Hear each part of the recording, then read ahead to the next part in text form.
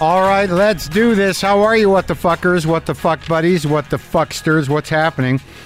Mark Maron here. This is my show, WTF. Welcome to it. I hope everything's okay. I don't know, man. What do you think? What do you think happened this last week? If you've been keeping up, if you've been listening, and you knew where I was at, because I pre-recorded last week, and what I had presented was that I would, if everything went as planned and I was ready to sort of move through it, that I would get off the nicotine lozenges.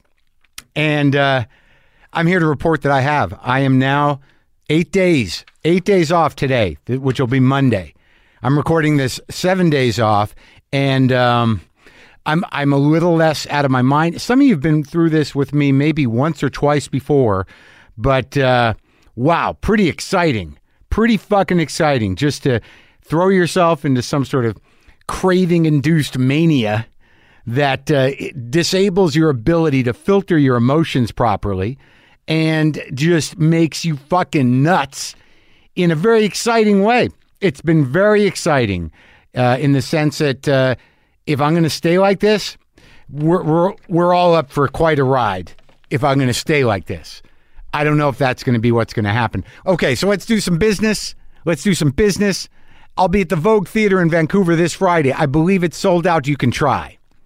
That's September 6th. I will be at the Moore Theater in Seattle, September 7th. I don't think that's sold out. I think there's still a few tickets to that. So come to that one, okay? Yeah, come down from Vancouver. You heard me right. Come from Vancouver. And coming up, these are important. They're as important as it would be if you want to see me perform. I'm at JFL 42 in Toronto on September 19th, the Vic Theater in Chicago on September 20th. That's sold out, actually. Why did I say that? The Toronto one needs support, as they say in the business. The Masonic Temple in Detroit needs a little help on September 21st, and the Pantages Theater in Minneapolis on September 22nd. My old alma mater. In a way, I've taped a special there. Go to WTFpod.com/tour for ticket info and all my tour dates for the rest of the year. All right? So here's what goes on. So I get off. I decide to get off the nicotine. I told you I was going to, which I did. But man, my brain just spread wide open, buddy. Who's the buddy, pal? Spread wide open. I'd forgotten what it was like because I was eating a lot of them. I don't know if you guys knew how many I was eating, but I was eating a lot of them, man. My tolerance was way up. It was taking a lot to fix, and it wasn't getting any easier. All day long, sometimes I nicotine myself into nauseousness, sometimes sweaty, eye-crossing queasiness, and then sometimes I go to bed with them in my mouth, and when I woke up and realized they were in my bed, I'd stick them under the pillow next to me. Yeah, so they get all stuck under the pillow like a sad tooth from when you were a kid. I was strung out on the shit is what I'm saying. But when I pulled the plug on it, I just didn't realize how like my brain's just scrambling for dopamine. The receptors are going nuts. They're starving. My metabolism slowed down. So I put on 8 pounds overnight. And I've just been crazy. I'm afraid to talk to people. I've done a lot of watching of television and cooking during this time and just getting through it, exercising, hiking, sweating it out. Yesterday I went and ran 4 miles and then went and sweated out. But it's hard with people on stage. Did 2 comedy sets, loopy as fuck, full on improv, nicotine withdrawal improvisation, spectacular. So satisfying and weird. I don't know. How do I make my life this mode? I'd like to stay in this mode a bit without the craving. I'm amped a little bit. It's probably annoying for you. I apologize. It'll pass. But I did a couple sets. That was good. I was also in that ongoing this weird battle on Twitter where all the Marvel Comics universe people were mad at me, which is fine. Oh, and then they released a trailer for the Joker, and I made it in, man. I'm at the very end, me and De Niro in the doorway looking at Joaquin. Very exciting. It's going to be a dark, cool movie. Very happy to be part of it. Does not change my feeling. Anyways, got a great show today. Speaking of I think I can say nerd culture without people getting upset. I know some people think I'm a nerd. They call me a nerd because of my record thing or whatever, but I usually tap out, man. You know, I'm only as nerdy as the amount of shit will fit in my house or where I get tired of looking at it. I get past a certain point, and it's sort of like reality breaks in and says, what do you need all this shit for? Is this really your life? And I pull back. So you know what that makes me? Not a nerd, because they go all in. Not judging, just is what it is. But maybe judging a little bit, depends on what the nerd obsession is. But this guy that I talked to today, Dale Beran, he wrote that book, man. He wrote that book that blew my fucking mind. There's been a couple of books that have blown my mind. It's called It Came From Something Awful. And it really is, the reason it coincides with this sort of weird pile on by the MCU guys and women and men and whoever's involved with that. They're just their knee-jerk reaction to any sort of name calling or criticism about their weird corporate addiction to fantasy. It was very educational, and I dug the interaction, because after I read this book, It Came From Something Awful, it taught me about the whole world of 2chan, 4chan, Reddit, subreddit, Tumblr. It taught me about the sort of all that's been going out there in those platforms, in those chat rooms, you know, in that world of disconnected, disassociated, you know, primarily men on the chans, and how that, evolved out of a kind of a, nihilistic disposition into meme culture, into insult culture online, and then how it ultimately manifested into mainstream culture through conspiracy theories and through propaganda stuff, because some of them were turned out by the alt-right and by old school Nazis, but a lot of them were just out there to fuck shit up. It also talks about how it kind of sprouted off into the two versions of Anonymous, the politically active Anonymous and then the hacking Anonymous, and how, Tumblr was sort of an antithesis to what was going on in these kind of more toxic look, if you're my age, maybe you're proficient, maybe you know what's going on, but I just used a computer. I don't live in it, and I don't know how to live in it, and I don't know about all this stuff, but it all fucking adds up. It's a major piece in the puzzle of what happened in 2016 and also what happened to youth culture. And it all started with fantasy. It all started with anime on one side. The whole thing was an education to me, and it really sort of shows where and who was driving culture. Not unlike the pushback I'm getting from the collective, the MCU collective, which is, I get it that, that they're now empowered, but they're certainly not the underdog in terms of, the effect on culture and whether or not monoculture, really, Disney-run monoculture when it comes to films. The idea is like, yeah, okay, great. They're well-made something. But, and it's like, you can tout this kind of like, well, that director is a genius, or this actor is great, or whatever. And they're doing these movies. The payday is one thing, but you've got to figure out how to bend your talent into this very limited world, that appeals to this fan base. And they're virulent, and there's no question about that. And if they don't believe they are, they can just look at their reaction to any sort of criticism, or it wasn't even, I guess it was name calling, but it wasn't off.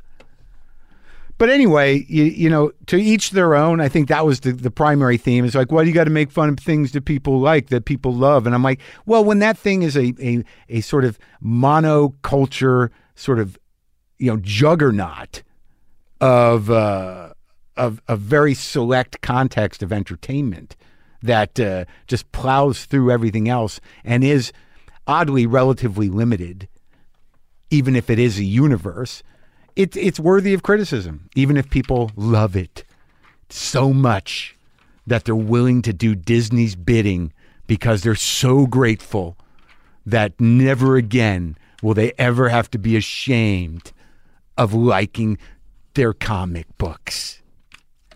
So Dale Beran, the guy who wrote this, It Came From Something Awful. It's one of the look, I've done a few interviews like this in my career here on this show. Okay. I interviewed Sam Quinones for his book called Dreamland about the opium epidemic, which was fucking mind blowing. because it was so engaging to me and revealed so much about the toxicity and the culture that created the epidemic and the drug companies and the American Medical Association. It was one of those books that explained so much and gave me a context. Fantasyland recently with Kurt Anderson. That was another one. That was really about the history of magical thinking in America that gave what we're going through a context. And this is the same type of book. It came from something awful. It gave me a context to understand those online worlds that created toxic trolling and then, later influenced culture and also, generated the army of unfuckable hate nerds, which is, what I call them. And there's a little pushback on that too, but I don't know. The army of unfuckable hate nerds have done a lot of damage and they continue to. Some of them are Russian. But it just gave me context to understanding it because there was no way I could have understood it. There was no way. And now I do. And that was because of Dale's book. How about an email? No subject. Dear Mark, despite your many warnings that Steely Dan would eat my brain, I gave Can't Buy Me a Thrill a listen on Spotify and let the album play through in its entirety while I did housework. How bad could it be? Fast forward to my Monday morning Los Angeles commute where suddenly my Spotify is recommending Alan Parsons Project, Doobie Brothers. Suffice to say that Dan ate my algorithm. Keep up the good work. I love your podcast with all my heart. That Dan ate her algorithm. I'm sorry. I am so sorry, Julie. I didn't mean for that to happen. But, it is kind of deep, right? Jesus. No subject. Again, dear Mark Maron, thank you for helping me fall asleep when I have felt the burden of anxiety, sadness, loneliness, and resentment. Your words, filled with anger and cynicism, have made me feel a little more lighthearted at night. I wish you the best, Mark. I like when people use me to go to sleep, too. Isn't that crazy?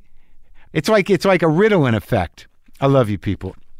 So Dale Beran fucking schooled me, educated me, wrote this great book about the shift from fantasy into toxic mainstream culture that helped crumble our political system and, make everybody feel like garbage. He got to the source. And it all started in fantasy. It all started in fantasy. It all started in fantasy. They just like anime. They just like Marvel. They just like making stuff up that hurts people. They just like doing it to each other. And now it's leaked. It's leaked. The lizard portal is open.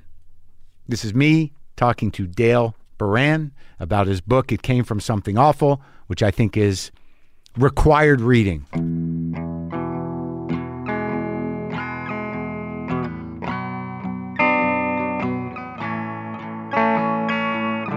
So you pronounced your last name Beran? I say Beran. Beran? Yeah. Like French? Like Beran? It was Beran when my dad came here, and he... Where'd he come from? The Czech Republic or Czechoslovakia at the time. Oh, really? Did he come here in the 70s? In the 60s, so he escaped. Did he have family there still? Yeah. All the way through it? Yeah, Wow. His mother was still there. He was very sad when his mother died. Like, it was... Because he couldn't go back? Yeah, it was exactly like that, where he was really furious. He was, really angry. For, like, your entire childhood? Yeah, I mean, essentially, like, he had a good humor about him, but he was really mad at the communists. He was really mad at the Nazis. He remembered the Nazis. And those are two fine people. Yeah. Those are good villains. Yeah, exactly. So when he went back in, like, 91. I was too young. He didn't take me with him, but he just said that, like... He went back and everyone was like, "Oh, that's a ghost." Like some people got scared, like because when he came back, some people would jump because they're like, "You disappeared." Wow. And when people did that, they just never talked about them again. So it was like they thought that he just got killed. Oh, so they thought, I get it. Yeah, because it was that repressive. And your mom was from there too? No, my mom was from here. She's on that side, like Ukrainian and Polish, so still Slavic on that side as well. But their generation came one generation before, like in the kind of old Baltimore folks who came in the beginning of the 19th century. Baltimore. You grew up in Baltimore. Yeah. So, you've been now this. I first read your stuff when you wrote the piece about 4chan. I don't know where you wrote that, but it got around. Right. Right? Yeah. And like it was a sort of an eye opener for me. But you've been, so you've been out here in LA before. You weren't essentially a journalist. No, not at all. I mean, I considered myself an artist and a writer first. Yeah. What was your focus? You wanted to, you sort of computer compelled. Right. Yeah. So I really wanted to be a writer. I was writing novels that weren't getting sold. And really early on in my career, right after I got out of college, I had made comics with a really talented friend of mine. Who's that? David Hellman. He is a visual artist, and he made a video game that everyone loves called Braid. And before that, we were making comics, and really, I think on account of him, but I guess both of us, the comics were relatively successful. So then I started making comics for a while, but it was really like, oh, well, this is the sugar and the medicine where I can write and if I draw. So I was making comics, and then we were doing cartoons. But I really wanted to write that whole time. And so through that time, I was writing little essays that were kind of like Žižekian, like a little bit like that, where I thought, oh, well, that Žižek kind of reminded me of my dad. It was sort of the same intellectual tradition. And I was into those concepts. So I was writing these essays on Tumblr, and kids were into them, though it was very weird. I felt like I was kind of ruining my career by being angry and writing about socialism and like inequality and stuff, and pop culture. And so the 4chan essay came out of that. It was just in that tradition where our cartoon for Cartoon Network, we had done a pitch and they had paid us money to develop it, and that collapsed. And I was like, oh, well, I'll just write another essay. Because I didn't expect, I didn't get paid. I pitched it to a few places and they said no, and then I just self-published it. Yeah, so that's... And it got around. Yeah, that's where it came from, yeah. But the thing is, like, I think the thing that blew my mind, and some of the stuff I want to move through with talking to you, is that, like, I'm 55, all right? So all this stuff to me, it was like, oh my God, this is the machinations. Like, when I guess the point is, like, when news would break, like the ultimate end game of this momentum that started with 2chan and moved through anime into meme culture, into kind of morally bankrupt millennials, to being co-opted by the alt-right, is that and the sort of evolution of their engagement reality being sort of non-reality until it hits reality. So by the time I saw news or news cycles move around some of the information that came with the beginning of Trump and just before Trump, there was definitely a moment of like, where's this fucking coming from? There's a whole world out there that I think was rooted in fantasy, but then sort of found its way into the mainstream. Right. And I'll tell you honestly where it first dawned on me that something was fucked up. I think it's the way you open the book. It's been a month or so since I read it, and I read it, I was into it, was that I started to see this footage of these protests that would happen between, alt-right or white nationalists and Antifa. Is that how you say it? Antifa? Yeah, that's how I say it. And, and when I looked at the people in the pictures, I'm like, This is not an organized thing. These people don't look like they know each other. They're dressed kind of oddly. They don't look like they get outside much. It looks like cosplay. Right, exactly right, yeah. And then, like, after I read your book, I was like, oh, it kind of was. Yeah. Like, but the news media, right? Is they exploit it, and I'm sure that the Trump administration knows to do that. Right. That it's sort of like, this is really happening. Look at these social forces, when really they're just sort of mobilized, by a miracle,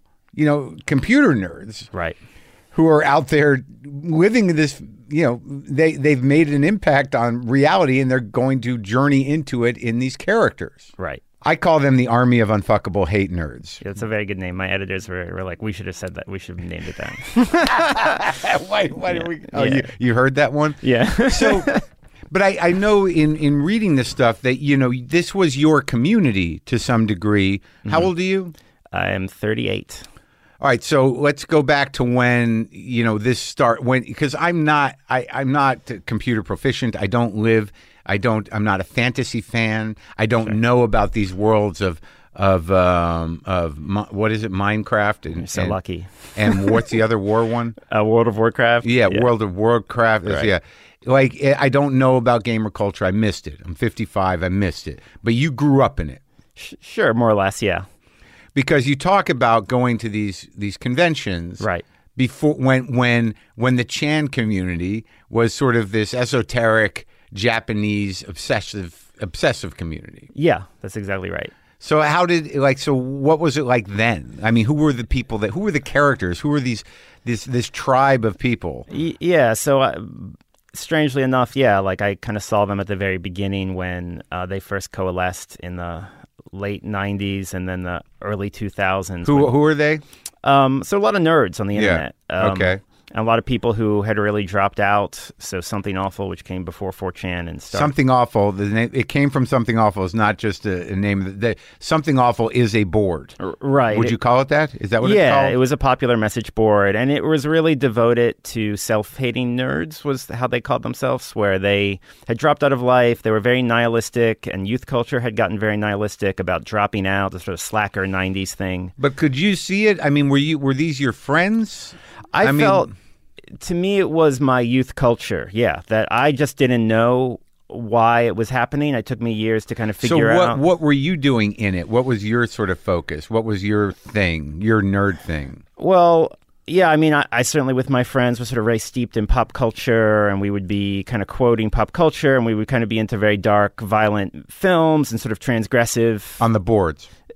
Yeah, so the boards, I barely posted on Something Awful, but I remember joining it like in high school or like early college or something, and kind of being into like, looking at weird stuff and looking at dark stuff, and then also comics. So where does it all start? So sort of laid out like you're talking to your father. Sure, right. So I can break it down in a nutshell. So the overview is that by 2003, Something Awful spawns 4chan, which is this site which combines the sort of but what is 2chan? So 2chan was a Japanese site that was devoted to otakuism and this idea that first started in Japan that got imported to the United States, where young people really drop out of life, and instead of climbing the hierarchy and like competing in school and jobs, they say, well, I'm just going to drop out of life and I'm going to consume stuff, and I'm going to consume fantasy products and live inside that fantasy So this world. was a philosophical manifesto of 2chan, is that,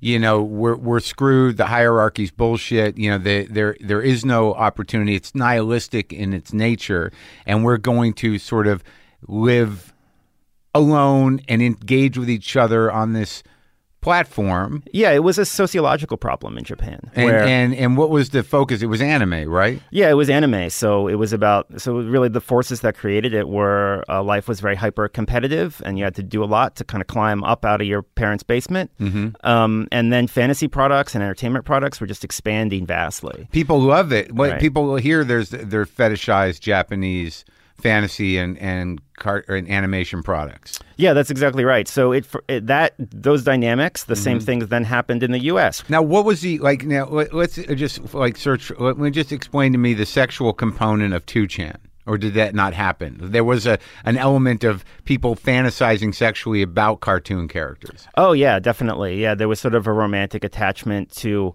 these men. They didn't get out much. It was mostly men. And young men. Yeah, young men. And they lived their sexual fantasy life in cartoons and video games and anime and things like that. So that was really part of it, that those products, it's really about selling power to powerless people. So that's sort of the violent action part. Right. And then selling sexual fantasies. So they're like, well, I'm not going to do that in real life. I'm going to do the much more unsatisfying thing of just getting all my gratification and pleasure through those commodities. And like, just at the core of it, I think what becomes interesting through the evolution of what you write about is that, what this is doing to any sort of genuine perception of reality. Right. What that might be, whatever that might be, is that, when you commit to engaging with people sort of anonymously, or people you know by their screen name, and you have this communities around these different things, is that there is no genuine sort of physical social interaction. And it sort of tends to, it seems that it breaks down your ability to to function in the real world to a degree when your entire social life and moral universe is built around this engagement around this specific thing and sort of onanism, Right. that you're kind of retarding yourself somehow. Yeah, it's deeply unhealthy, and it got unhealthier as it went along. So at first, So when 2chan gets here, it becomes 4chan? Yeah, that's exactly right. So the American import is 4chan, and it was started by a Something Awful user, a 15-year-old kid who was sort of an anime. 15-year-old kid? Yeah, a 15-year-old kid who was living in New York. So Something Awful was already existing? Yeah, Something Awful existed, I think, in 1998 or 1999. So this was the one that you sort of looked at. This was a site that was primarily about, offending people in the community. Right. And sharing, violent memes. It was sort of the beginning of meme culture, correct? Yeah, Something Awful and 4chan more or less invented the internet meme. So it was banned on Something Awful because they thought it wasn't funny enough to sort of repeat a joke and change it. They felt like, you have to be more original. Right. And then 4chan really popularized it. So that idea... meme idea. Right. The idea of like replicating a joke over and over and kind of polishing it that way. And yeah, it really came off of 4chan. And these people, the ones who were pulling clips and pulling pieces from movies, the way you frame it was a way of appropriating and turning mainstream culture on itself, right? Yeah, they felt really powerless, that they were sort of at the bottom of this like sea of psychic garbage, which was the internet, which was all this marketing culture, and they had all of these different products and video games and anime, like all tugging on their value system. And Americans were a little more wary of it than the Japanese, so that they already knew from counterculture and slacker culture that it sucked.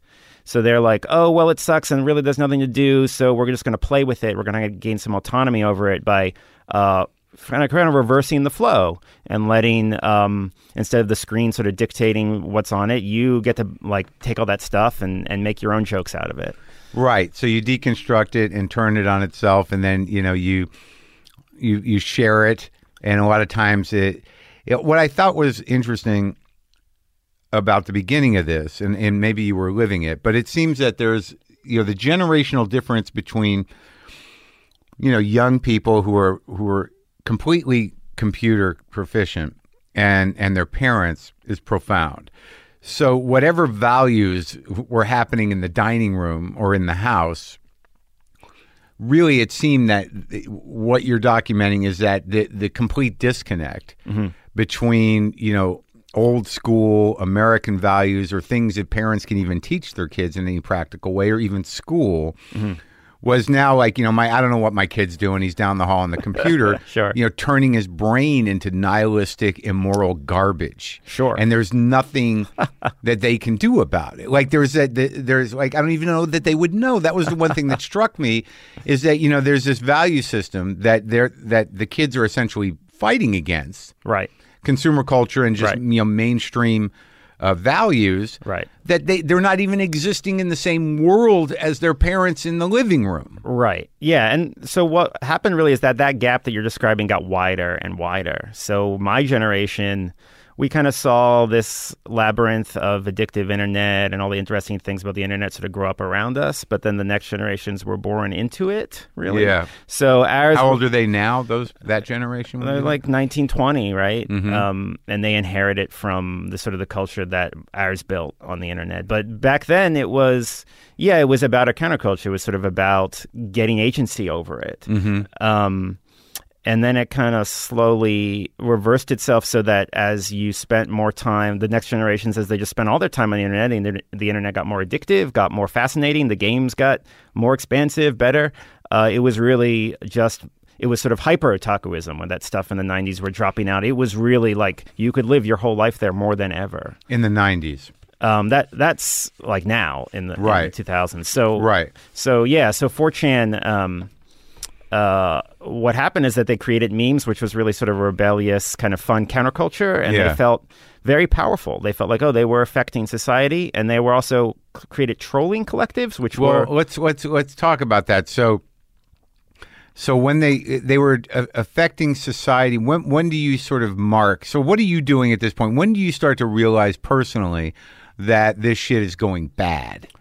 I would say they had a very, between 2008 and 2011, they had a very successful sort of far left libertarian hacktivist collective, which I liked. I was a fan of. It was a really rebellious, sort of interesting way. So it's sort of punk, the extension of punk rock. Yeah, they had reversed their otakuism, where it totally flipped, and they said, we're very powerful.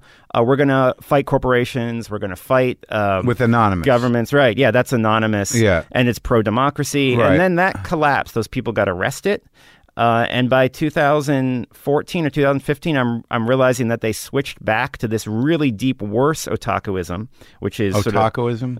I guess that's my own term for it. They have their own terms, like otakuism, referring back to the 2chan. Yeah, right, exactly. How do you define it? Dropping out, like nihilistically living through the computer screen. Well, I think that what's interesting though in the jump from that Japanese model, where the cultural expectations sociologically are much more intense. There is a hierarchy there in expectations, where the way it translates to America, which I thought you documented very well, is that sort of heightened understanding of consumer culture and realizing that the future that is presented to you and the possibilities that are presented to you in the American capitalistic model are mostly bullshit for most people. Right. Yeah. And that you claim in the book that a lot of these younger people were hip to that they were fucked out of the gate. That's exactly right. Yeah. They kind of knew that life didn't really offer them fulfilling work. That's sort of an old philosophical complaint that goes back a while, right? That you're like, it's really hard to be an artist. It took me years of dropping out to be an artist. But even these guys that with these basic computer skills, that the best they were going to hope for is some sort of elevated cubicle job that might get them a good salary, but would drain them of their life force, and the expectations would be limited. Right, yeah. Like the complaints in the 90s were like, even if we do this, we're just going to get shuffled into a cubicle. And then now, right, it just got worse and worse, right? The options that you take on more student debt, you get less money. There's not even those jobs left. So this is what American otaku, how do you say it? Otaku, yeah. Otakuism? Sure. Okay, so that's how that's why it stuck. So it took a sort of an intellectual, jump and a cultural assessment that was a little broader than the Japanese trip, right? To really take in the American kind of existential predicament for younger people. Right. Now, when you say a 15-year-old started Something Awful, was that was pre-4chan? Yeah, most of the book is about 4chan, and the Something Awful, the founder was in his 20s. So 4chan was founded by the 15-year-old. Now, when you say in his 20s, so this guy, what does he set out? Like, because you talk a lot about how the site is managed and what'll pass and what won't pass. There's a sort of autonomous kind of like a collective vibe to it, where there are no rules, but eventually something bad happens, and then there are a few rules. Right. Yeah. So the first one, Something Awful, is relatively well moderated, so there are rules there, and then 4chan. What were the rules? Just rules against harassment, rules against illegal content, and then the enforcement was fairly good, and it got better over the years. But 4chan, because it took over that mantle of Something Awful because it had much worse moderation. There were less rules.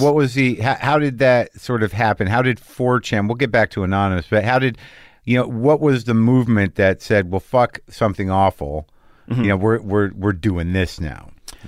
Who was that guy? So, that was a 15-year-old kid and his friends who said they were on Something Awful, and they said, well, we're getting banned, or we want something even sillier and stupider. And the way that the 4chan worked, it was a little more fun and easier to post on. So they created their own separate site, which was 4chan, which is sort of a different style of message board, which is a little more fun, easier to post images.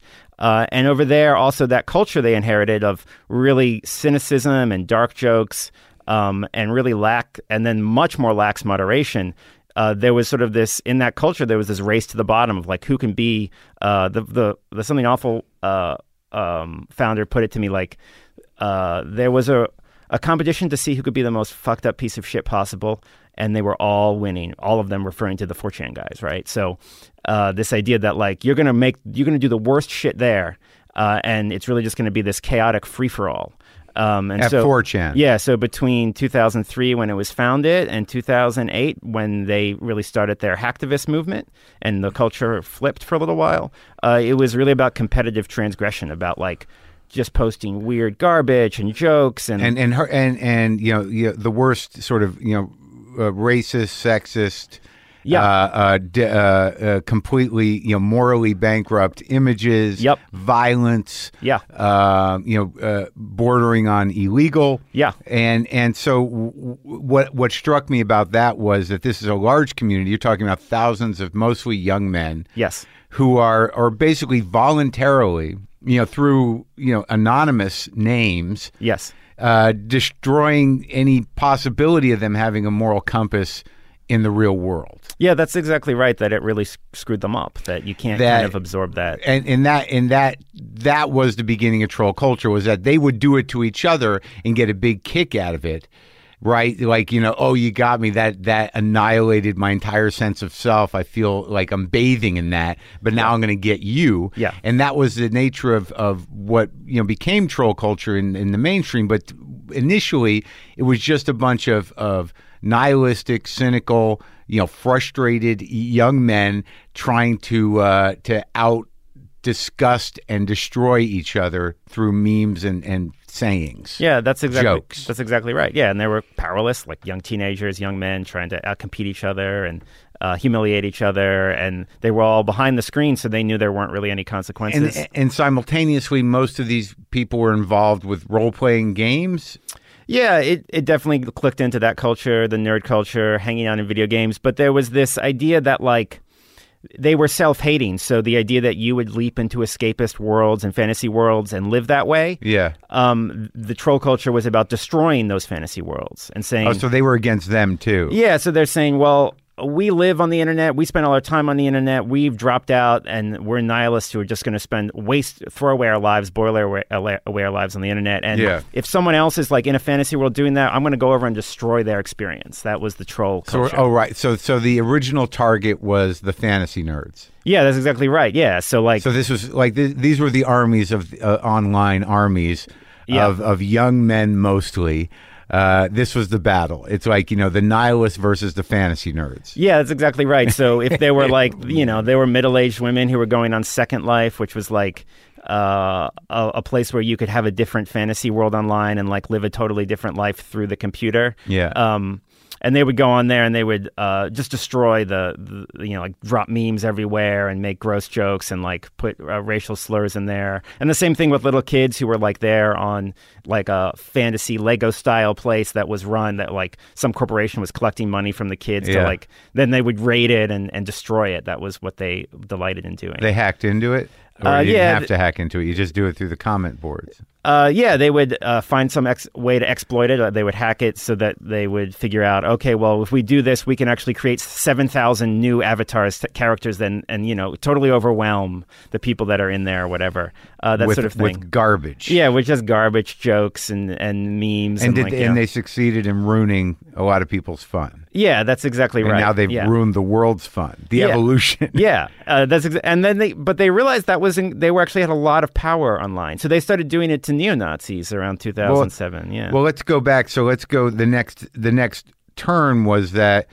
What do you see happen with troll culture to where was there a leader that said why don't we apply this to anti-corporate, more progressive methodology, like the difference between the two Anonymouses, the original Anonymous, which was a hacker culture of progressive activists, right?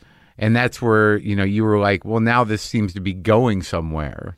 Right, as a creative person, yeah. Now, but when you're talking about this troll culture, I mean, we're talking about tens, if not hundreds of thousands of people involved in this, correct? Yes. Yeah, 4chan, by 2010, it was the second most popular message board, or by some counts online, so one of the most 4chan. successful sites. So 4chan by 2010. Now, I'm a grown-ass man, and that's like 9 years ago, so I'm in my 40s, and I don't even know what that is. And meanwhile, what's percolating there is this sort of undoing of culture, in a way.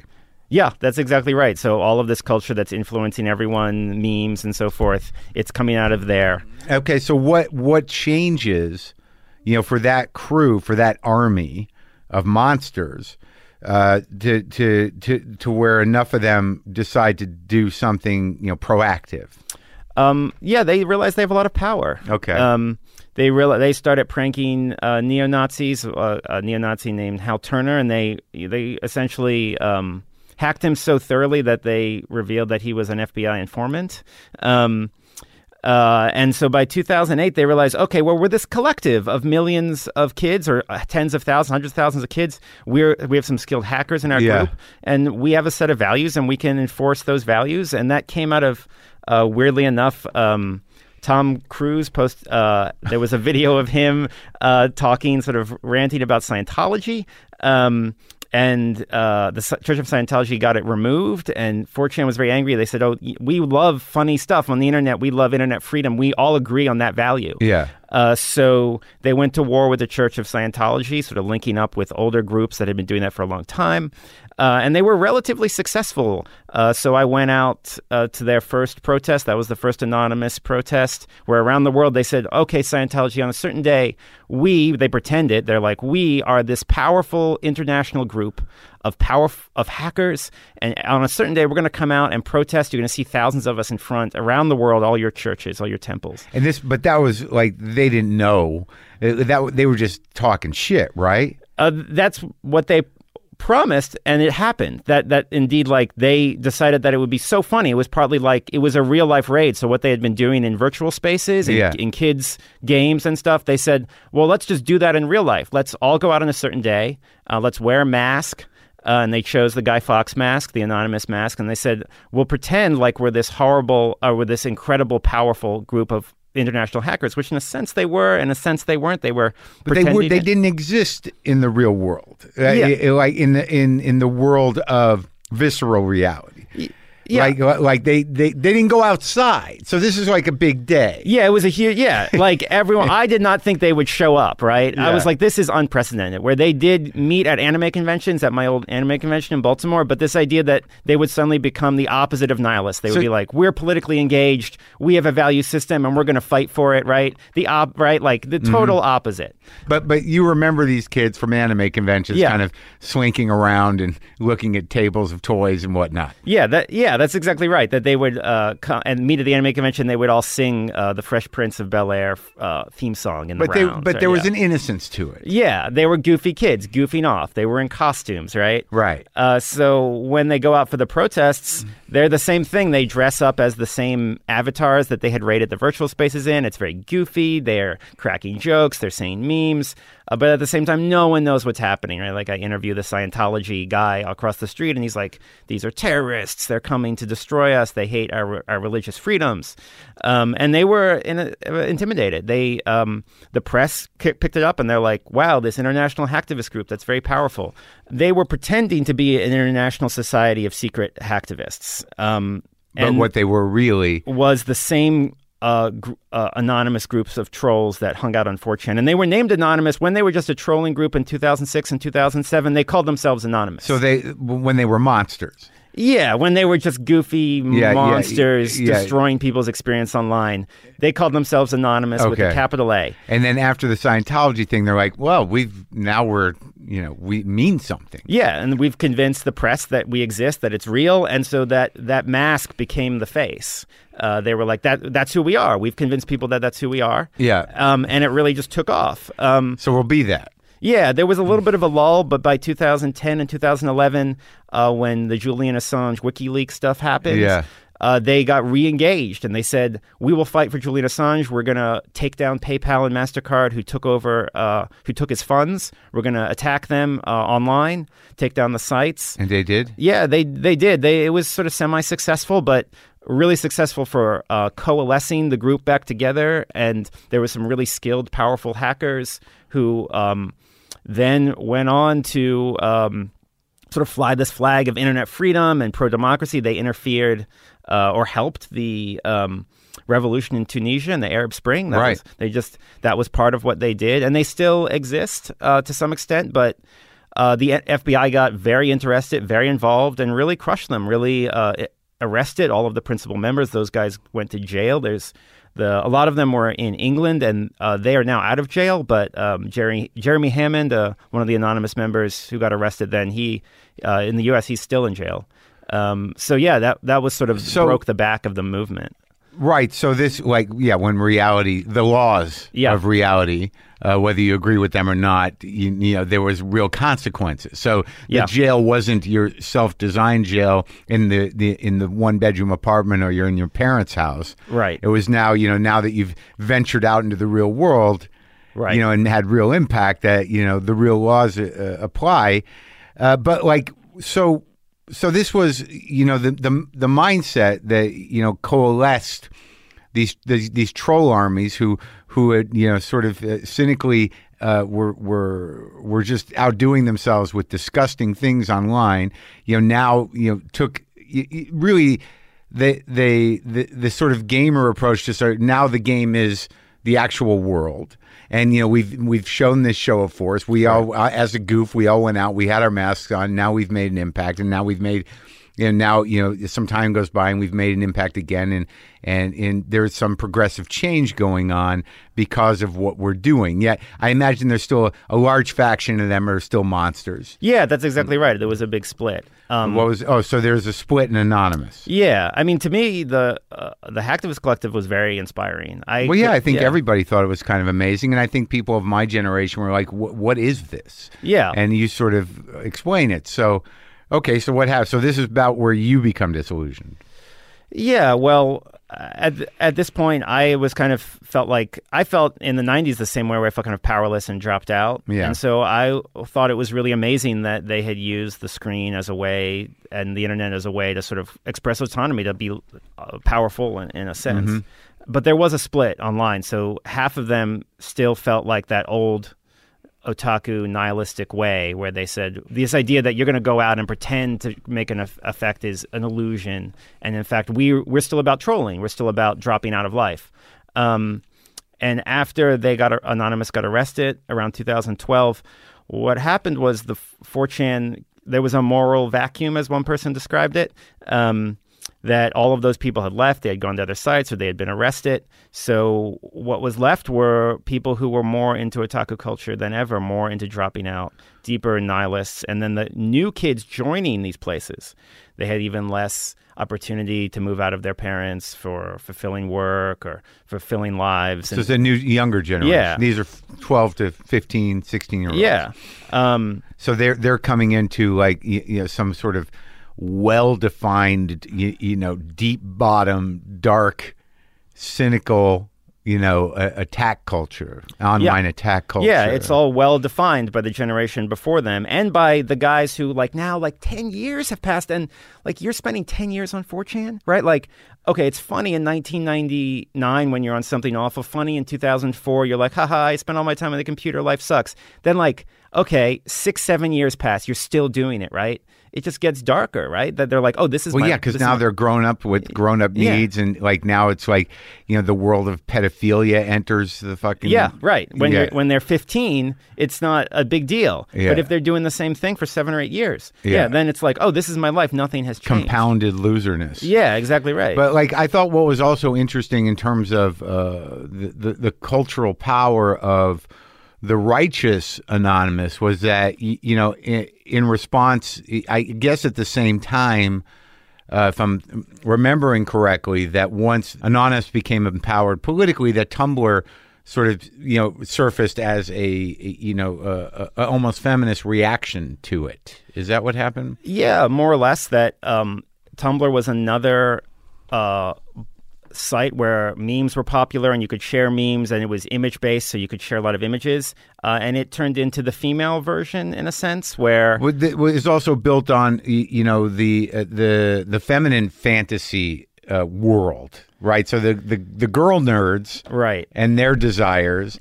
which kind of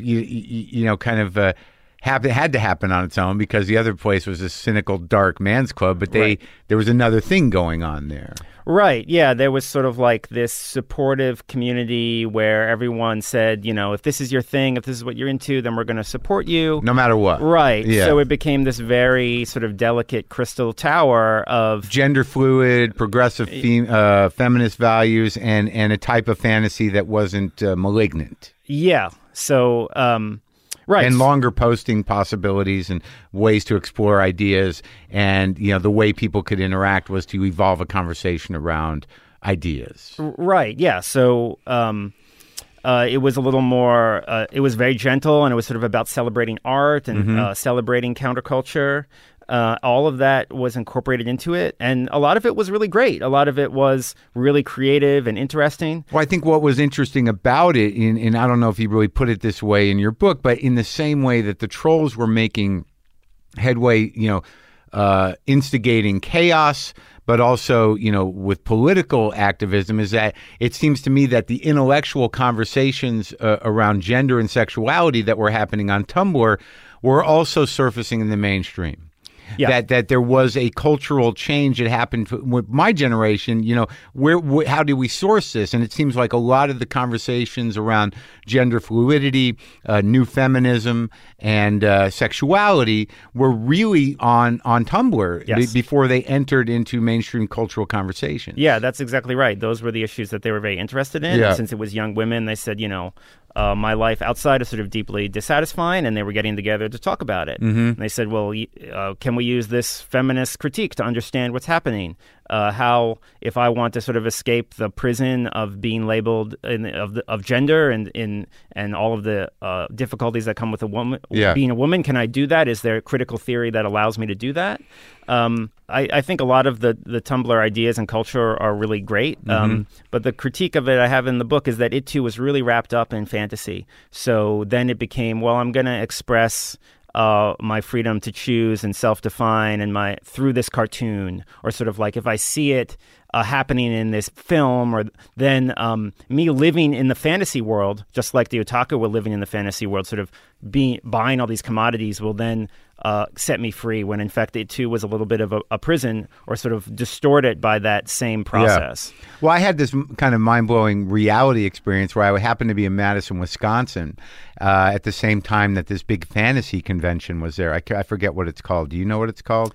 I'm not sure about the one in Madison, but God, they're everywhere now. But I think it was primarily a feminist fantasy. Okay. And it was sort of dug in, but they were at my hotel.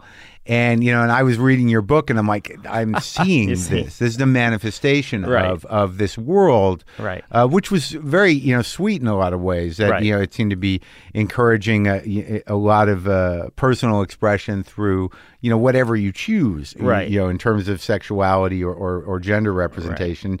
And I could see it. Yeah, right. But there was this sort of idea that this feeling I had was like, these people... this is their once a year thing, right? Yeah, where they can go do this and be around each other. I'm sure there's smaller meetings and whatever. Right. It seemed like the petri dish was at home and online, and this was the outing. Right. Right?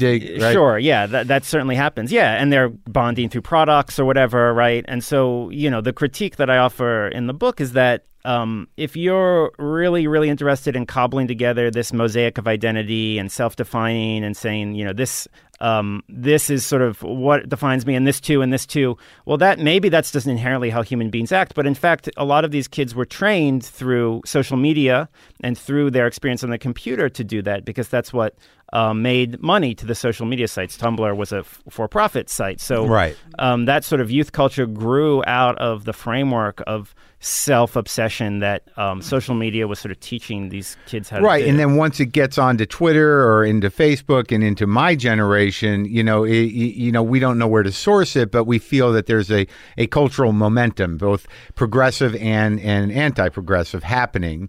But for me, it was sort of mind-blowing that it'd been percolating for a long time.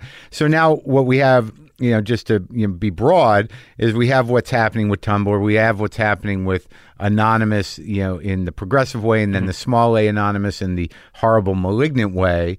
And, these forces are all sort of around and making impact in mainstream culture and on the news and in the real world informationally. So how does it go bad? Because it was already bad in some levels, but, Right. How does it become politicized, into an army of people with a sort of incel or a hard right white supremacist agenda? Like when I first started seeing Pepe during the campaign and seeing it everywhere, and I didn't even know what hashtag MAGA meant, initially. Sure. And I just knew that the frog was there, and I'm like, what's this frog? Is this funny? There's a frog avatar, saying shitty things to me. What's with the sort of consistency of why there are so many frogs around? Like, so what happens to this world? Who turns these kids out? Who pimps them out? Are they older Nazis? How does it coagulate? Sure, yeah. So, Am I jumping yes. too many steps? No, we're right on time. Yeah, we're right. So around 2012, that's exactly what's happening. As I described, that there were the old 4chaners who were left over, who were getting sadder. And then the new kids flowing guys in their 20s. Right, yeah. And then the new kids flowing in who felt affected by the same dynamics. American otakuism. Right, yeah. Okay. Who were just dropped out of life. They were Right. not, right? Down the hall from their parents. Yeah. I don't know what he's doing online. Sure, exactly, right. And the culture just got worse and worse. Somehow, every time it got worse, no one expected it. That now, with these older guys who are now aligning themselves with, other types of monsters who definitely have an agenda. Right. Old school white supremacists who are now becoming savvy. Richard Spencer and his crew are tech savvy. They come Right. out of this world. And so now you've got these kind of completely morally shattered, two generations Yes. of them through jokes and shitty behavior. Yes. And then Gamergate in 2014 really lifts the rock on it, where they didn't know they were a political coalition till then. So Gamergate was this harassment campaign that started on 4chan and then later moved to 4chan. Can you explain exactly what happened in Gamergate? Yes, so there was a video game developer that 4chan was obsessed over, a female developer named Zoe Quinn, who they were harassing already a little bit, and then an ex posted a really angry screed against her, and they decided, just like in the old trolling days, they would target her, everyone would harass her, and it was really the biggest one yet. And instead of the lighthearted, kind of silly trolling of 2006 and 2007, it was really virulent, more so than, that happened in the Violently past. sexist. Violently sexist. And they seemed genuine, which was the other thing about it. Like, that was their new issue, right? It wasn't irony. It wasn't cruel nihilism. It's like, fuck her. Yeah, they were really, really mad. And so the question was like, well, why? Who are these people? And it turns out that, they had dropped out of life so much that they felt they described it as, said, oh, we don't like that she's bringing feminism to video games. And the idea was that they felt that was their last line of retreat, that I don't have a real life, but at least I have misogynistic video games to live made by men. Yeah, right, to live a fantasy of seducing women there. And that was their threat. That's the threat they panicked over. And at the same time, they just really hated women. That it turns out that men who are in that environment, they just get more and more toxic. And the idea that it's sour grapes, the idea that I can't get women, I'm not going to go outside and have romantic relationships. Well, then that becomes I hate women very easily. It's weird because it strikes me that many of them. And I'm projecting, have unresolved sexual identity problems. They're not socialized in any way with women or really other, normal men. And so, this misogyny is born out of, a virulent type of repression.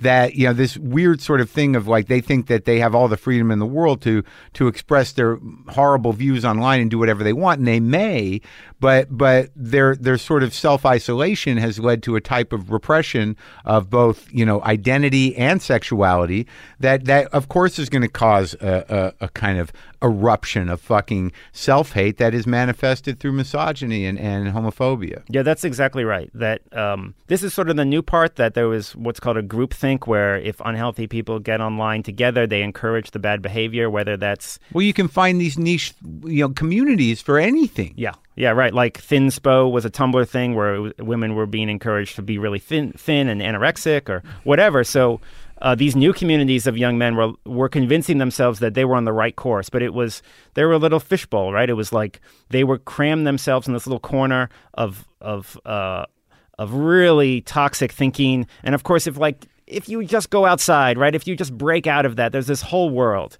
But it's just this really cramped, tiny, claustrophobic way of thinking. But they're breaking, like the thing that sort of becomes an issue for me and something that seems real is that, you know, the brain is fragile. Right. And, you know, once you start fucking with those wires, those neural pathways that distinguish between, you know, fact and fiction and reality and fantasy, right, and, you know, and sexuality and violence, you know, that it's sort of irreparable, you know, without a lot of work, and they're just doing it almost passively because they're so engaged. Yeah, that's exactly right. Yeah, they're really doing harm to themselves. Right. They're really distorting themselves and just drinking poison, essentially. And they know it, right? There's always posts on the board where they're like, I got to get out of here. My therapist says I got to go, but...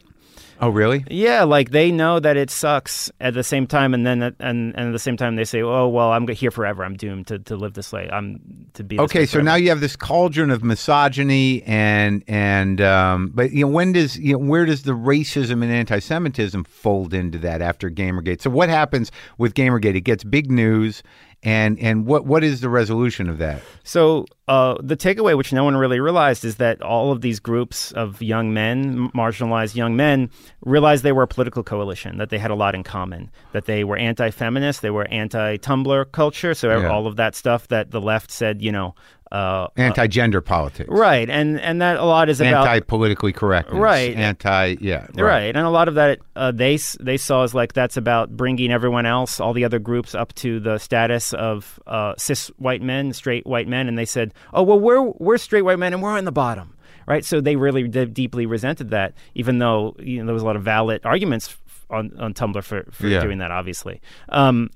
So yeah, that's 2014. By 2015, Trump comes along. Gamergate peters out, and Moot, Christopher Poole, the founder of 4chan, is now in his 20s. He leaves 4chan. He says, "Oh, it's for different reasons," but essentially, the Gamergate made 4chan turn on him. So there's a leadership vacuum. Yeah. And what happens is a lot of sort of fake dads and older men who are sort of from the first generation get on YouTube and say, "We're going to lead you.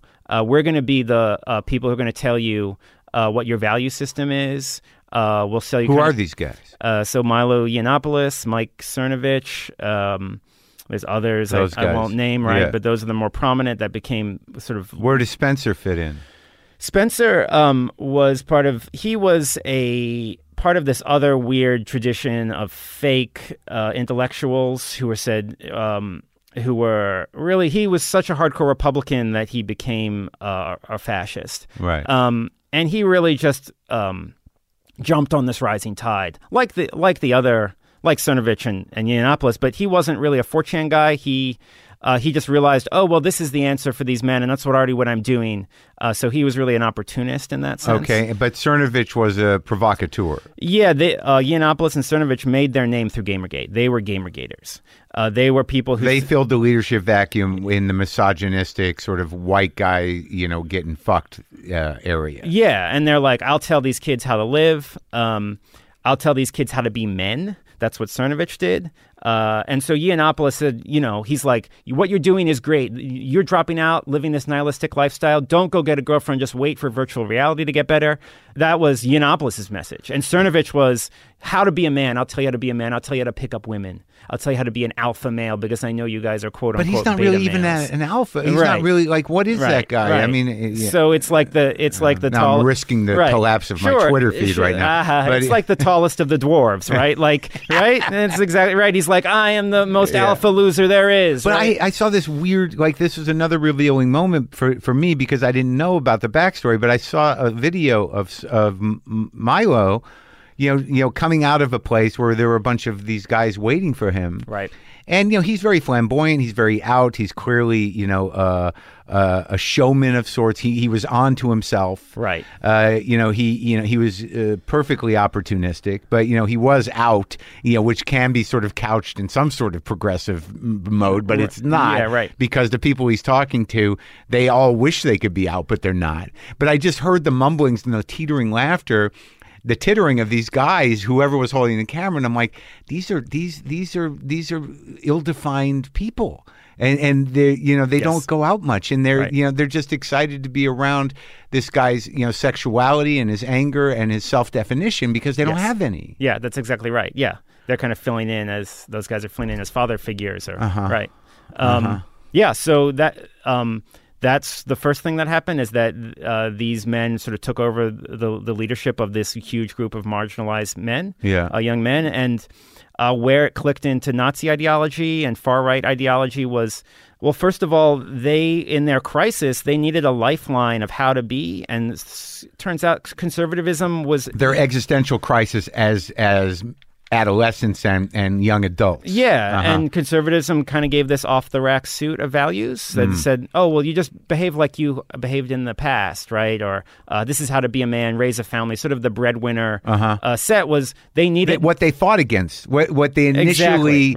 The values that they initially realized were bullshit. Right, yeah, it came full circle, right? From nihilism to fascism. Right, so now they're like, we're on the margins, and what we're now dreaming of, especially the new ones, is being at the center of society. How do you become a normal breadwinner, middle-class guy? That's what I desperately want, but you have no money, you're in your mom's basement, right? So that conservative... Now, the mom's basement thing becomes a working metaphor for any sort of self-isolation. Yeah, that's exactly right. Okay. Yeah, so that appealed to them, and then that often pushed into, so if you look at what fascism is, I use Hannah Arendt, who dissected it in the 30s, and it's really, she describes it there. Totalitarianism. Right, the origins of totalitarianism. She says, well, the one factor is that capitalism had displaced a huge group of people to make them superfluous. Sort of the throes of economics had pushed all these people to the sides, and they had no definition, which was what was happening again with these men. And then the other thing that happens is there's sort of this cruel-minded value system, which is sort of if you're not really thinking that much, you're not reading, that's the value system you inherit, which is sort of this social Darwinist determinism, which is... Yeah, and if you have people who are confident and they package intellectual ideas in a tight way that gives you satisfaction emotionally and closure intellectually, you just glom onto it. Right. Yeah. So these people were selling this idea that say, oh, well, life is this cruel social Darwinist hierarchy, and there's alpha males and beta males, and you have to be cruel and claw your way to the top. And you should admire people like Trump, who are also sort of flattered at being this sort of cruel-minded business guy who perceives everyone as a competitor. And they said, oh, that makes so much sense to me. I'm on the bottom. It explains why I'm on the bottom. And so then it quickly became, oh, well, the way to get to the top is to displace these other people in this cruel zero-sum. Yeah, right. Yeah, like it's very dark, right? The idea is like, life isn't a zero-sum game, right? People, when people work together, they pull everyone up. But they perceived it as like, oh, it's a power hierarchy. And the people on the top of the hierarchy, well, they cheated their way there. That's the minorities or whatever you focus on. And if I displace them, I'll get to the top. So shameless corruption, shameless cheating, anything by any means necessary. Right. You destroy your competitors. Right. And they're so angry that they're on the bottom. They're like, what's the explanation? Why am I here? But this stuff, they're still living online. Yeah, that's exactly right. So they're absorbing it as an answer to their situation online. And so now I understand this part of it. So tell me where where anti-Semitism, racism, and Pepe the Frog sort of take hold. Sure. So the racism really grows out of that idea that we're on the bottom. The white because, people. Right, I got right. that. Well, and then same with anti-Semitism. Yeah, it's, that the Jews run everything. Right. Exactly. And, it's a like sort of like they're the puppet masters. Right. Exactly. And of course, so the blacks and the Latinos and the women are taking our jobs, and the Jews are deciding who gets what. Yeah, that's what they think. And then the other part is that they're people without identity, people without context, and so they say, oh well, I'll use. The last desperate attempt is say, oh, my whiteness provides my identity. Who are my friends? All the white people, right? So that they find sort of like solidarity because they're so so alienated. Now, how does Bannon step in? Bannon manages Milos because Milos is at Breitbart, and Bannon sees some sort of rising star because of his odd sort of demeanor given his sexuality, and Bannon having some weird psychological intuition, sees him as somebody who is going to do the footwork for the new Trump army. Yeah, that's exactly right. So Bannon, Milo's working for Bannon, and at Breitbart, right? And they realize Gamergate, this Gamergate coalition is there, that it loves Trump because Trump also sort of says to these men, I'm a winner, but I'm also sort of this beta loser, and I'm working for losers. I'm the big outsider who's going to make you win again. And they like the word winning. Yeah, exactly. Right. Because like, who is that message to but losers, right? So this somewhat grassroots campaign is then exploited by Bannon and Yiannopoulos, and Bannon gives Yiannopoulos $1 million to go on a bus tour called the Dangerous Faggot Tour. And says, go bring this to life. Go bring these guys out. Go campaign for Trump. And that happens, and he's such a troll as he culls all this stuff from the Chans that it's just a violent disaster. So what occurs is that he goes to these colleges on the West Coast first, and there's shootings, there's stabbings, people attack him, and that turns into the riots at Berkeley, the so-called battles of Berkeley. And that's and a lot of the acting agents in that are what's left of the politically active Anonymous that is somehow tied to Antifa as well. There are loose associations. Right. One of the anonymous members was Antifa way back in the day. And certainly, as now this split has occurred, it's strange. Yeah, the remaining anonymous members have fought very virulently against the fascist elements. So what Trump has been able to do post-election and even a little pre was that, so once this stuff sort of enters the real world through these protests, which is not, it's not like the 60s where there's a coalescing of righteous activism. It's strange fantasy theater, a lot of it. I mean, it has real consequences, but he's able to, and the power structure is able to play it off as, actual either terrorist threats or threats to democracy when they all seem to be quite theatrical. Obviously, there are real consequences, but even in Charlottesville, that ragtag assembly of, old school white nationalists and KKK people with these young white shirt wearing Spencerites who didn't, again, like not unlike the Scientology protests, didn't really look like they were socialized or gotten out much. Right. And they were having real consequences and killing people in real life. Right, yeah. I mean, you saw the disparity there between what they expected sitting behind their screens and then their gap of reality testing when they actually got there. And they looked ridiculous with the tiki torches and murderous. Yeah, and they were performing. They realized that, how successful our event will be is how much it's covered in the press, what happens behind the screen, what happens online afterwards. And the monster in charge, he played right into him. He knew. See, Trump is intuitively political and and about survival. So his instincts are to play on the side of the losers who he's going to make win. Yeah, that's exactly right. It was really disgusting how he just refused to disown them just because they supported him. But in electing them, though, the Russian troll event is something that is outside the parameters of the book, but that is happening at the same time. Yeah, there's some slight connections where there are Russian trolls at the same time hacking Hillary's email and stuff like that, and the hacked emails are used to create, Cernovich uses them to create fake conspiracy theories around Hillary and to spread misinformation and troll that way because he realizes that the trolling collectives and all these men online will believe anything.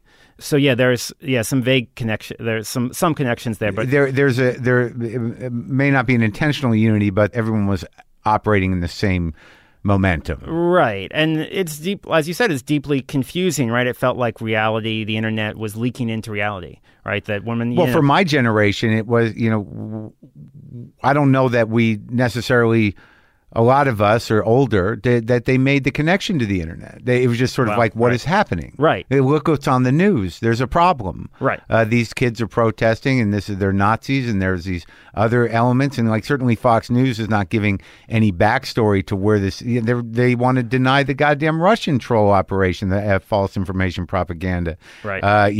Intrusion on our election. So they're not getting any backstory there. CNN's not giving any in-depth backstory like your book is. I mean, for me, in terms of, and I'm not a dumb guy, your book was, the thing that, made me understand it. I mean, yeah, well, I mean, you researched it well. You lived it to a certain degree when you were younger. This is your world. But how is anybody going to cover what we just covered in 2 minutes? There are ways to give precedent. I mean, that's, I guess, my burden now when I go on other shows and they don't give me a nice expansive time like you. They're like, all right, encapsulate it in 2 minutes. But it's like when you lay it out like you do in the book, I mean, you can see, that this is a cultural, political, psychological issue about our system and about people, younger people, and about the nature of ideas in the brain and online and reality. I mean, it didn't happen out of nowhere. Right. So I use, to put it in a nutshell, I just use those underlying dynamics that created the whole thing, which is there's a lot of kids out there who have no access to fulfilling housing, all the real needs, right, that society's supposed to provide. Yeah. Fulfilling housing, fulfilling work, education, health. Our generation doesn't have any of those, but like all of the fake needs, all the garbage that you don't need, society is great at providing you with that, right? You can play video games and drop out all day. It's really easy to do that. It's really easy to live in these expansive screen worlds. Yeah. So when those two elements combine, you get this. You get people who are really angry at the status quo, young people who are really dropped out, really nihilistic, entrenched in fantasy. Lots of them. Yeah, just hordes of them. Well, I mean, I think that's what you're seeing now that Trump is president, and now it's just that when you have these defined people who define themselves as incels or sort of, because these guys, some of these guys who are going out and shooting people in the name of immigration, anti-immigration, anti-Jewish, anti-black, whatever it is, some of them are those 19 and 20-year-old kids again who have collapsed their ability to see consequences, or they're like involuntary Manchurian candidates. Yeah, that exactly right. that get activated, and that the line between fantasy and reality doesn't exist, and they go out with their fucking guns, and and I guess it seems like they're willing to face the consequences or see themselves as martyrs, right? Or see themselves as heroes online. So I think that the age that this has evolved into, once they put their man in charge, which is Trump, is that now there is an encouragement in an American authoritarian situation. You're not going to need thought police. You're not going to need a broader sort of armed enforcement of ideas when you have these guys ready to pop at any constant. And if one of them pops, it gets publicized. People get afraid. People rethink what they're going to say and what they're going to do and where they're going to go. And then the same end is met by one of these fucking guys who just gets lit up and radicalized by these ideas. Yeah, that's right. That's the new phase we're in now, post Charlottesville, after they got really ashamed to be on the streets. They really became an alt-right terror epidemic. And that had stretched back for years on the Chans. But now, as you say, some of them are 19 or 20 years old. So it was being encouraged by older white supremacists for years. They were trying to radicalize these kids. That's right. So part of the story is that indeed older white supremacists are like this always contingent of poor white Southerners and sort of people that have always been on the margins, and they were largely been online for a long time. They came to 4chan around 2012 and radicalized a lot of the otaku. But I really think it's a new thing that we're experiencing now, that like the new alt-right really started 2013 is very different. It's its own movement. What has occurred is that they're 19, 20-year-old kids. They're going on 4chan and 4chan's worst predecessor, 8chan. And Reddit? A little bit Reddit. Reddit has been much better at cleaning that stuff up, but it's still pretty bad in places. So largely it fell to 8chan. Yeah. And what's happened is, like, you know, they were there for a year and a half and they get just brainwashed because it's all of this garbage is now so distilled and the culture is just so And now they have their martyrs. Yeah, that's exactly right. And so it becomes this tradition, like that's a meme, like going out and killing those people and being a murderer is like a set of memes. And they just inherit the memes. And of course, teenagers do this like copycat suicide thing anyway. That's sort of like a psychological problem that happens. Yeah. Idolizing suicide is essentially what they've been doing for years. And then on top of that, idolizing action films, the power fantasies that are being sold in movies and anime. So why not take a suicidal action that will have real world impact in the larger cause of winning for white people? That's exactly right. And it steps them through the screen, right? So they become the thing on the screen, right? They become the other side of the action film. Wow. Yeah. So, all right, so let's end a little lighter in that we didn't talk about the evolution of Pepe, because I know you were being followed by a documentary crew who was put together by the creator of Pepe the Frog, who is trying to get his frog back. Yeah, he's trying to get it's coming back. Pepe, or the Merry Comedy and Redemption of Pepe the Frog. Well, what is the history of Pepe? How did he become turned out? How did he become the representation of nihilism and then white supremacy? Yeah, so he really started as like an indie comic guy, and the comic was about being a gross dude living with roommates. Yeah. And it's sort of from my realm of webcomics. And then Matt Fury, the creator, he's on the left. Nice guy. But 4chan 2006, 2007 adopts Pepe because he's just such a great cartoon that he looks like a loser. He looks like the symbol of being a loser, dropping out. Yeah. And that's what he means for many years. Yeah. But then when the loserdom gets so intense by 2012, 13 and the alt-right happens, then he becomes the symbol of that. Yeah. And they Richard Spencer's wearing a Pepe. Yeah, and then there's this weird moment that no one understands when during Trump's inauguration, Spencer's pointing at his Pepe the Frog pen. He's like, oh, let's explain Pepe, my symbol. Yeah. And then he gets socked. That's punch the Nazi in the face guy. Yeah. Right. So, and then Hillary releases an explainer, and she's like, Pepe is a far-right symbol. Yeah. And Breitbart and Yiannopoulos, they love it. They're delighted that Hillary is behind the curve, that she doesn't really understand what's happening. Yeah. And so by this point, youth culture knows what Pepe means. Yeah. And so 2015, they're like, we're all Pepe. We're all this loser on the bottom. That's how we all feel. Yeah. Right? And they're mad that the alt-right, that subsection, stole it. And so Hillary looks a little ridiculous. Right. That it's sort of like thrown into the media mix. Yeah. And this is where Pepe has remained, but just this week... so he returned a little bit, where he's kind of returned to his original position of I'm just a loser guy. Yeah. That's what he means now a little bit. But just this week, the protesters in Hong Kong have been using him. Just this morning, the New York Times ran an article that Pepe is now a symbol of democracy in Hong Kong, and all the youth. And it's the same. It's because that's how the kids in Hong Kong, they didn't know. They didn't even know about the alt-right. They said we saw that frog. That's just how we felt. That's just like, wow. So right? What's the name of the guy who created it? Matt Fury. Was he going to come today? No, he moved a little north of here in California. It's his buddy, his animator friend, who animates with him. So what happened? Yeah, they were going to do a Pepe the Frog animation, but then it got co-opted by the alt-right, like at the exact same time. And now they're like, well, now we have to do a documentary that's animated about what the hell happened to Pepe.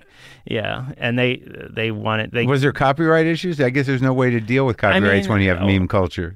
Actually, that became its own crazy thing where... no, there is, right? Like, I told them, like, when I first talked to them when it was first happening, the Pepe people? I was like, Matt, why isn't Matt enforcing his copyright? Yeah. Like, I know as an artist, like, you make it, you own it. Yeah. And then he started doing that.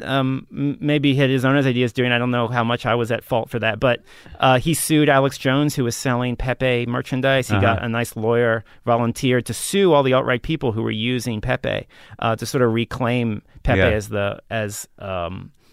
his. Yeah. And how'd that go? It went okay. That he got $10,000-$15,000 from Alex Jones, which was small, I think, but it was something. And at least like they stopped using it. There was a guy that made a Pepe and Pede children's book. Pede is another meme that's like Donald Trump supporter. And it was a really cruel, stupid children's book, and they got that all, like they got cease and desist. Yeah, and they got money from them that they then donated to good causes that fight against that. And Fury himself is like, he makes like love Pepes now and like hippie Pepes, because hippie, like Pepe was like this cool, chilled out hippie guy. Yeah, like the Big Lebowski Pepe. Yeah. Well, thanks for going through this. Oh, yeah, my pleasure. Thank you so much for having me on. No, I love the book, and it was very helpful to me, and I think it, certainly, I think that people, above 40, who are not, computer literate in the world of chans and platforms and subreddits and whatever, it's important to sort of get this perspective on what happened. Yeah, well, I'm glad that it's helpful, because it was not particularly fun to drink poison for 2 years, but now I'm a male failure expert. So, and what are you doing with your failure? What's the next thing for you? I want to go back to making creative work, whether that's novels or comics or something like that. That's hopefully something that's a little lighter than this. Oh, good. Well, I'm glad. Well, thank you for getting obsessively engaged with this stuff. Oh, no problem. Yeah, thanks so much for talking to me about it.